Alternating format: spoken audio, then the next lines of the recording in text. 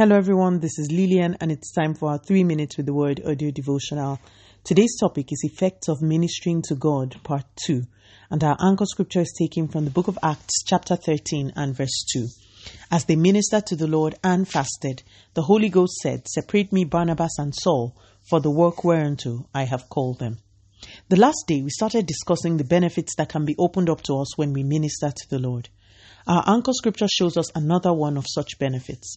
The Bible says that as the apostles ministered to the Lord and fasted, the Holy Spirit gave them an instruction that moved their journey in purpose a step further. If you read the end of Acts chapter 12, you will see that these two guys were already actively participating in missions. They were going about fulfilling their destiny and actualizing God's kingdom. But when they set out time to minister to the Lord in worship and praise with fasting, they received further instructions. One of the effects of taking time out to minister to the Lord is that it opens us up to the realm where we can pick instructions for our next level. Very often, believers who are desirous of doing God's will complain about not knowing what to do next. Well, here is one way to find out.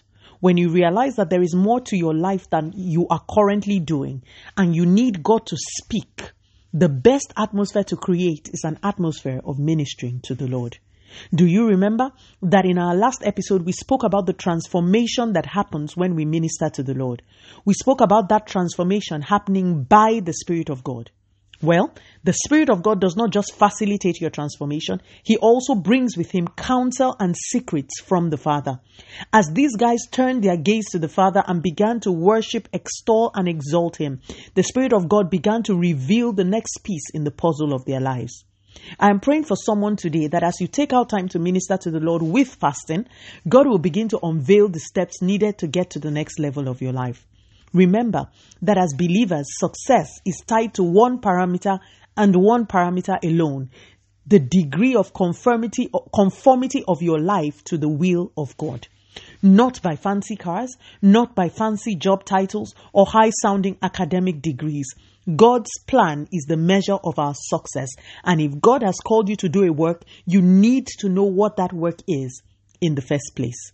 The Bible shows us through this scripture that as the apostles met, not to pray for their wants, not to cast out devils, not to pray for provision, not to seek gifts, but as they met to minister exclusively to the Lord, the Spirit of God spoke and gave information that could kickstart their journey to success in the eyes of God. My dear brother, my dear sister, create time to minister to the Lord this month. Let us pray. Father, in the name of Jesus, thank you so much for your word. We really want to give you glory for all that you are and all that you represent. Continue to take all the glory, Almighty God.